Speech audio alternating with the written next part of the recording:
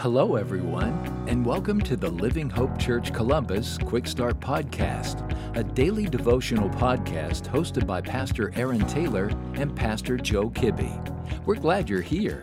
Well, hey everybody, it's the second day of the week. Hope it's been a great one for you so far today. My name is Aaron Taylor. I have the privilege and the honor of serving as the teaching pastor at Living Hope Church Columbus. And our passage for today is in the New Testament letter of Colossians, written by Paul, Colossians 1, verse 3. God's word says this: "We always thank God, the Father of our Lord Jesus Christ," and here's the key, "when we pray for you." Years ago, my first job was working at a pizza shop. And after a few years of doing that, I turned 18 years old and was finally able to begin delivering pizzas, not just making them.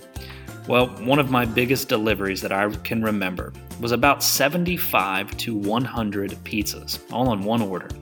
It took about 25 different bags to put all those pizzas in, and then I filled my car up from the floor to the ceiling, the front to the back, and for weeks my car smelled like pizza after that delivery. And wouldn't you know it, when I dropped that order off, all that work, the long drive, carrying everything in, carrying everything out, they didn't even tip me, not even $1. You know, we all like to feel appreciated for our efforts.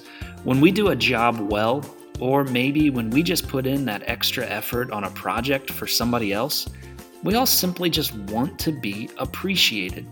But here's the truth, that sometimes that just doesn't happen. And throughout Paul's letters, if we were to read through them today, we would see over and over Paul engaging in amazing opportunities, working hard for the kingdom of God.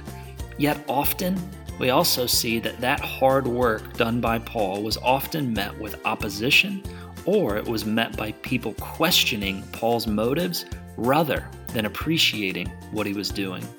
So how did Paul, this is a lesson for us today, how did Paul keep the mission in front of him and still love people well despite the opposition and the questioning?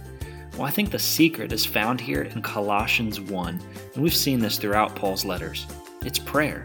Just as we saw in Philippians yesterday and last week, the secret of loving people well, despite how they may act towards us, is found in praying for them, intentionally praying and praying often.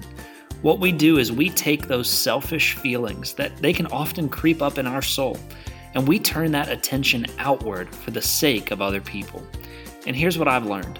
The more often I pray for someone, intentionally and often, the more God helps me see them and love them, just like He does.